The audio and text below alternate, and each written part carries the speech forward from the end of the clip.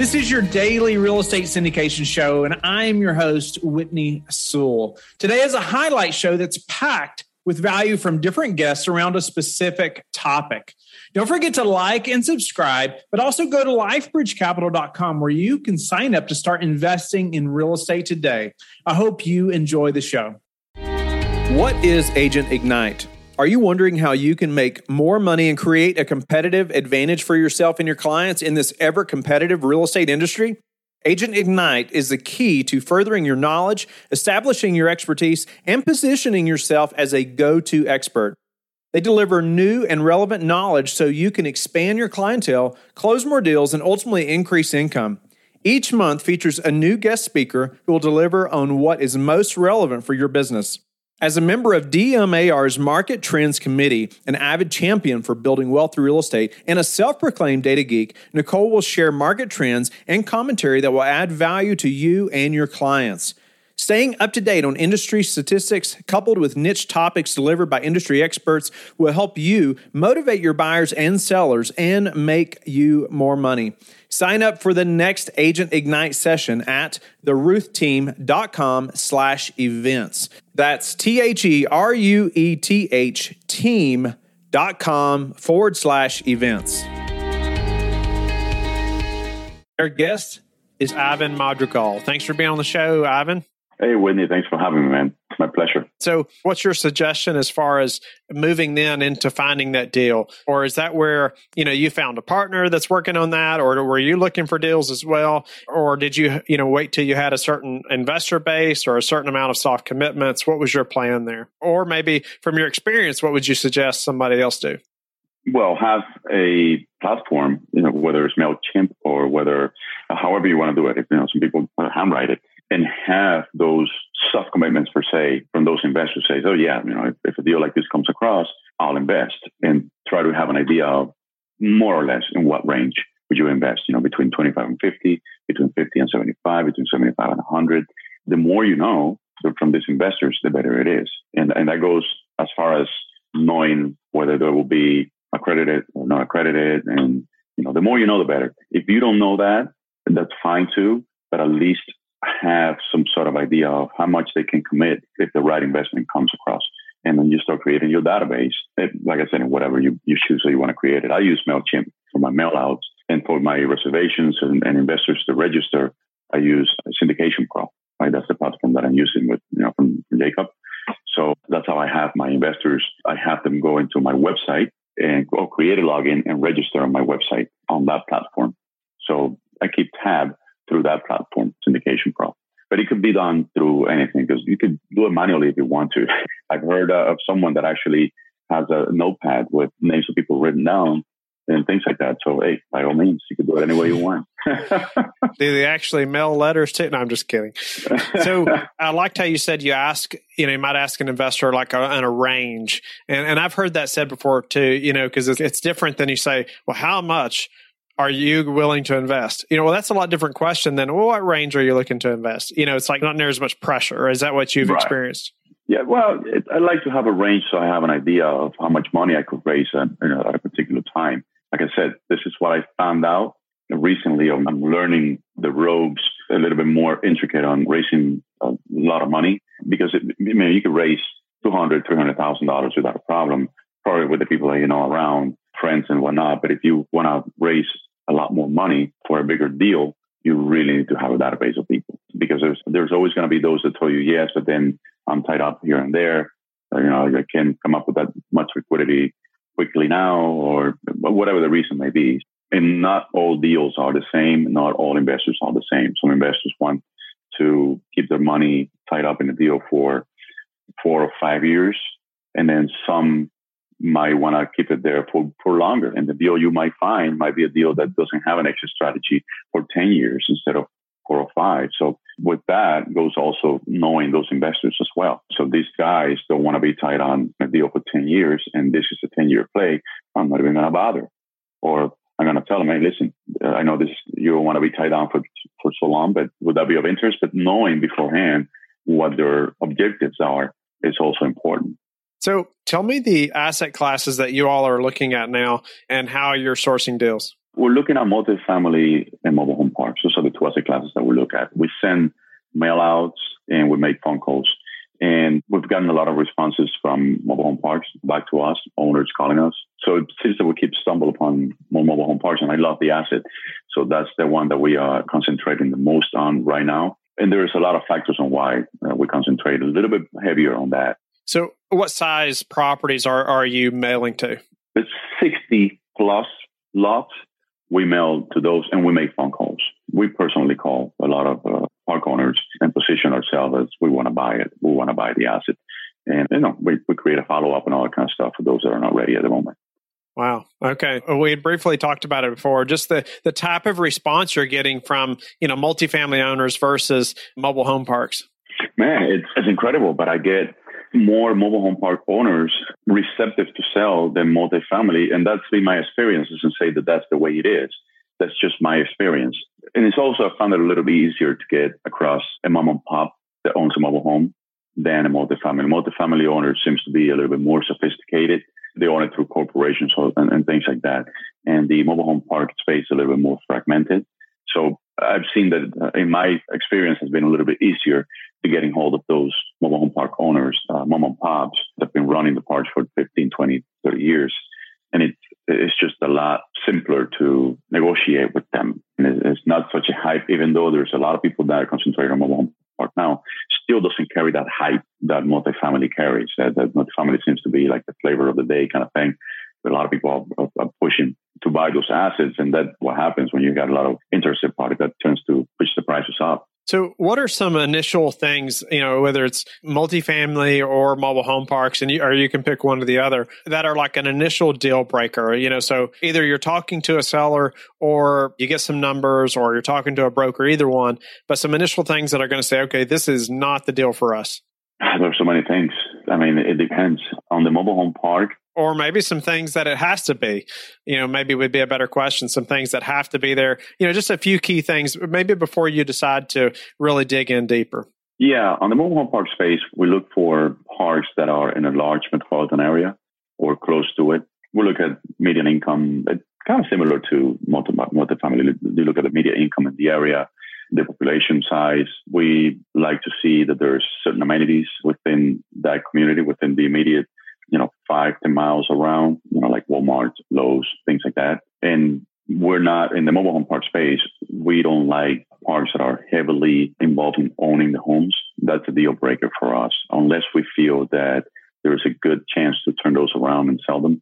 But our ideal mobile home park is the one that the owner of the park does not own any of the houses. The tenants own the houses, and we're just in the business of renting the lots. So that could be a deal breaker. Along with that, there's so many other things that could be a deal breaker. What is the plan if it is a 60 lot property and let's say there's 5 that are owned by the seller, or the current owner? Is your plan going to be to get rid of those or maybe even finance those for the current owners or residents? Or is it going to be to wait till they move and then just get rid of those or put them up for sale? How does that work? You could do rent to own to the existing tenant that's there. You could do straight financing if the tenant is willing to buy it.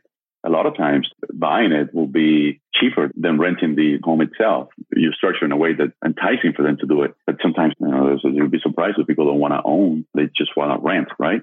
So the plan really is to initially approach that tenant that's there and try to work out a deal where they buy that from you and they only pay you lot rent, right? But if that tenant doesn't want to buy it, then of course, when they move out, you try to find someone that's willing to buy it. And, there's a lot of variables to that the age of the house and things like that have to do sometimes.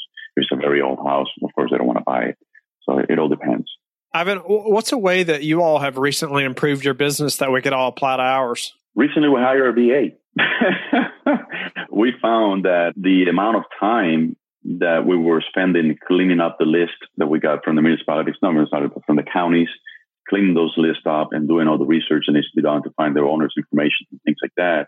That time we could utilize, the things that are a little bit more important. So you could hire a VA for a very little amount of money, not too much, and they could work 3-4 hours a day or 3 hours a day or 15 hours a week. In our case, ours is working like 15 hours a week. And then they do all the legwork. We gave them a bunch of lists broken down by county. and said, okay, these are the parameters. This is what we need. And here's how you find it. Go ahead and clean this list up and just get me the properties that meet this criteria right here. The lot size and the information that I want, everything. We gave them all the criteria. And so we don't have to spend time on that. We concentrate on the other things we do. That's working out pretty good for us. Awesome. I couldn't recommend enough, somebody to hire a VA. I've used them many, many, many times now. But what is your best advice for taking care of investors, maybe other than communication? Don't just do a deal to do it. Be patient and make sure that you do the right deal. In today's market, there's so much hype going on with real estate and syndications and things like that. And don't manipulate the numbers. If they don't work, don't work. So don't do a deal chasing that carrot, because you're not going to last long if you do that. Investors are eventually going to catch up and say, you're not doing this right. They're not going to invest with you again. Our guest is Joel Block. Thanks for being on the show again, Joel. Hey, Whitney, how are you? Doing great. Thanks for being on the show again and taking time out of your busy schedule. Well, you've probably heard of Joel's name before. He's been on the show, but he was show WS46. I would encourage you to go back and listen to that so you can learn more about him as well. He's someone that's been in the syndication and hedge fund business for 30 years. He's got tons of experience in this business, and I'm looking forward to getting into this conversation today. But a little about him: an American business executive and professional speaker specializing in the topics of real estate, finance, and sales. He assists attorneys in complex litigation cases involving real estate, securities, and alternative investments. Block's roles involve consultation, litigation strategy, and expert testimony. Block has been cited in media and press outlets including Entrepreneur, the Los Angeles Times, Wall Street Journal, Forbes Small Business, San Fernando Valley Business Journal, Investors Business Daily, Los Angeles Business Journal, and the San Antonio Business Journal. So he's done all this. He's been in this business about as long as anybody I know, probably. And he's done, I don't know how many hedge funds. And he knows the syndication business inside and out. I'd also like to mention he has a great YouTube channel you should check out, and he'll tell you more about it as well, I'm sure, especially at the end of the show, and tell you how to find that, where he answers all kinds of listeners' questions. And so people submit questions to him, and he'll make a YouTube video about it and explaining in detail the answers. But Joel, thank you again for your time today, and give the listeners a little more about who you are, possibly, because it's been so long since you were on the show, and then let's dive right in. I've been in the syndication hedge fund business for almost my entire career. And in some capacity, I was in venture capital for many years. But all these businesses are really the same, because you raise money and then you place the money into some asset with the objective of giving the investors their money back plus more. And that's really what we're all doing, whether we're doing it in real estate, whether we're betting on ventures, businesses, films, whatever we're doing. To me, I look at it all the same. So I came from the CPA business. I learned this business when I was a youngster at Pricewaterhouse. Doing tax work for a giant real estate syndicator. I hated doing the tax work, but I love reading the partnership agreements. And I said, that is the business I want to be in. I want to be a deal maker just like those guys. So I quit the firm, and me and another guy did a little teeny apartment building in the late 80s. And I've been involved probably in 40 or more deals now since then. Nice. So, as we were talking to beforehand and looking through some of your videos, there's numerous questions on there that people have sent to you that would be great to cover today. And I look forward to getting into a couple of them. And what is the difference in a retail investor and a professional investor? There's probably a lot of listeners that really haven't heard that there's a difference or what that even means at all. So I'd love to, just you to elaborate on that and us talk through that a little bit. I mean, listen, you can pick any of these that you want. Here's the thing is that 99% of people are retail investors. And that means they buy their investment from somebody else, and they sit around and they're used to having absolutely no control over the outcome. So what happens is they buy something and they hope that it goes up. Professional investors do not hope anything happens. When our car runs low on gas, we don't bang on the gas tank and hope that it springs back to full. That's just not what we do. What we do is we activate a strategy. We run into a gas station, fill up the tank, and keep going. And that's what professional investors do. Very, very different from retail investors. And that's not to say that there's a couple of really good retail investors out there, but for the most part, the pool of retail investors, they just don't have a lot of insight. They don't have a lot of information. They don't have a lot of ability to really control what happens. The whole syndication business, the fund management business, the business that we're all in together, is we control a lot of what we do. Now, when you bet on deals in the stock market, you have almost no control. I mean, you really are just doing your best guess, whether it's scientific, algorithmic, or whatever it is. But in real estate, we have a lot of control. And professional investors do a really good job of controlling the outcome of an investment. If there's 10 houses on a street and one is underpriced, it's almost like that house lights up in green for those of us that are in this business and we know what we're doing, because we look at it. Every house is worth 100. We can buy this one for 50. It's going to cost us 20 grand to fix it up, 5 grand to sell it or do whatever we got to do. And we're going to net 25. And we can do that over and over and over again with great accuracy. And retail investors just can't do that. That's something that professional investors do. And that's the reason that this whole industry exists, is that retail investors want to get on the coattails and ride us into the sunset, because they'll give us their money and share the profits, because we know how to do things that they don't know how to do. And that really, at the end of the day, is the big difference between retail and professional investors. Yeah, that's really our passive investors or limited partners, isn't it? I mean, they're busy doing their day job or that they're really good at, or their business that they're focused on every day. And they don't even want to know all the ins and outs of the real estate business or funds of any kind. But like you said, they want to know that person like us that does, and that has control over that investment. Sometimes they do want to get involved, which doesn't usually work out well for them. But what's interesting about what you just said is that these are passive investors. And a lot of people, especially in the real estate promoters, the people selling courses, will call everybody an investor. It's not accurate to call everyone an investor, because there are passive investors and there are active investors. We are active investors. We take title to the real estate. We actually work the real estate. We do the job that we need to do. And by the way, whether it's real estate, film, entrepreneurship, whatever it is, whatever category, it doesn't matter, because the money works no matter what. I look at money as a tool. To me, it might as well be a shovel or a hammer, and I use that money to make more money. Regular people don't have the same kind of relationship that syndicators and money managers do. In fact, one of the things that I always say is that the money is not made in the real estate. Everybody thinks it's the real estate. It's not the real estate. The money gets made in the money. And if you control the money, you can buy all the real estate you want. So you have to control the money in order to, move along and do what it is that you want to do. I like looking at the money like a shovel. I haven't heard that analogy before, but and you're talking about how money is made in the money. You have to control the money to be able to buy the real estate. Like you said, I mean, it's smart. So it's really looking a little deeper. But, thinking about those different types of investors, and I noticed another question too that someone had asked you all, and I thought you could elaborate. It's like that family versus outsider. Which one of these types are the best investor for, when we're syndicating any kind of commercial deal? Like everything, there's pros and cons. And so should you go get outside money or should you get family money? Well, listen, almost everybody starts with family money. And the reason they start there is because that's the low-hanging fruit. When you're first getting organized, you probably have a mediocre track record. Maybe you have a light track record. You don't have a lot going on. Your family's probably going to overlook that because they're going to try and give you a leg up as best they can. If something goes wrong, they're probably going to give you a little easier time. That doesn't mean that your own grandmother wouldn't sue you under certain circumstances. And that happens. And by the way, that's the reason that you need a private placement, the legal documents and all the stuff that attorneys prepare. And I'm not an attorney, but all these documents that the attorneys prepare, because it really tries to slow down lawsuits and tries to prevent you from having these problems. And that, is whether you have one investor or 100. And it doesn't matter if that investor is your grandmother or a stranger. Anybody could cause lots of different problems under some circumstances. So back to family versus outsider. Family's a really great place to start. I don't know how much money your family has. If they have a great amount of money, that's fine. The truth is, though, if you rely on your family, you never really build a business. It may be very simple. It may be more convenient to do it that way, but it's not really a business because you don't have outsiders that are third parties that are kind of arm's length giving you capital.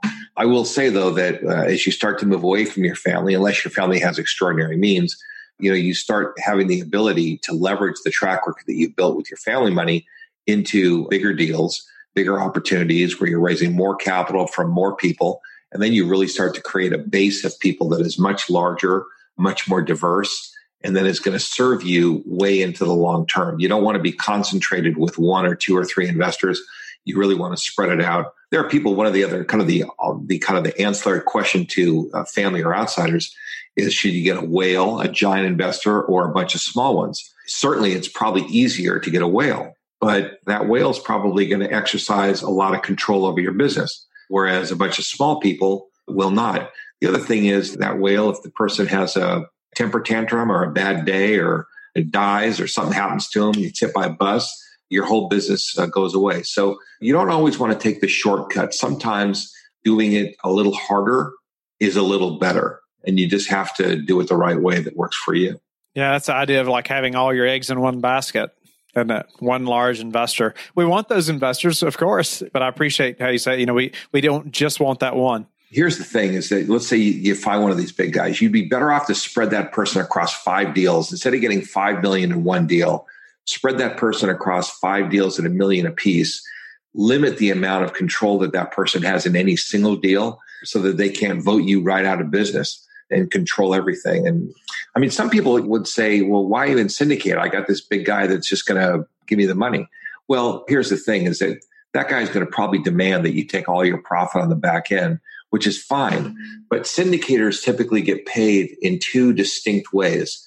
One is for being smart, which is your back end profit. And that's fantastic. That's how we make the majority of our money. But we also have to keep the lights on. We have to take fees for our time.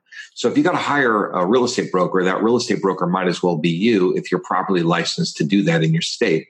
If you need a property manager, you could hire one, or it might as well be you, the promoter, if you're properly licensed to do that in your state.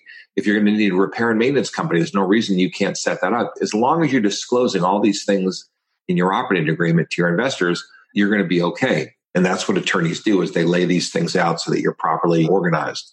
And large investors are simply not going to allow you to take those fees. And partly they do it sometimes to be a little bit mean-spirited. They want to put the thumb on you a little bit, because sometimes if they can squeeze you, they may end up making a little more money that way and throw you out of business. So you really have to think about your long-term business interest and not necessarily do what is easy in the first 5 minutes of your career, because the patterns that you set up are going to last a long time, and they're going to serve you well if you do a good job. Thank you for being a loyal listener of the Real Estate Syndication Show. Please subscribe and like the show. Share it with your friends so we can help them as well. Don't forget, go to lifebridgecapital.com where you can sign up and start investing in real estate today. Have a blessed day.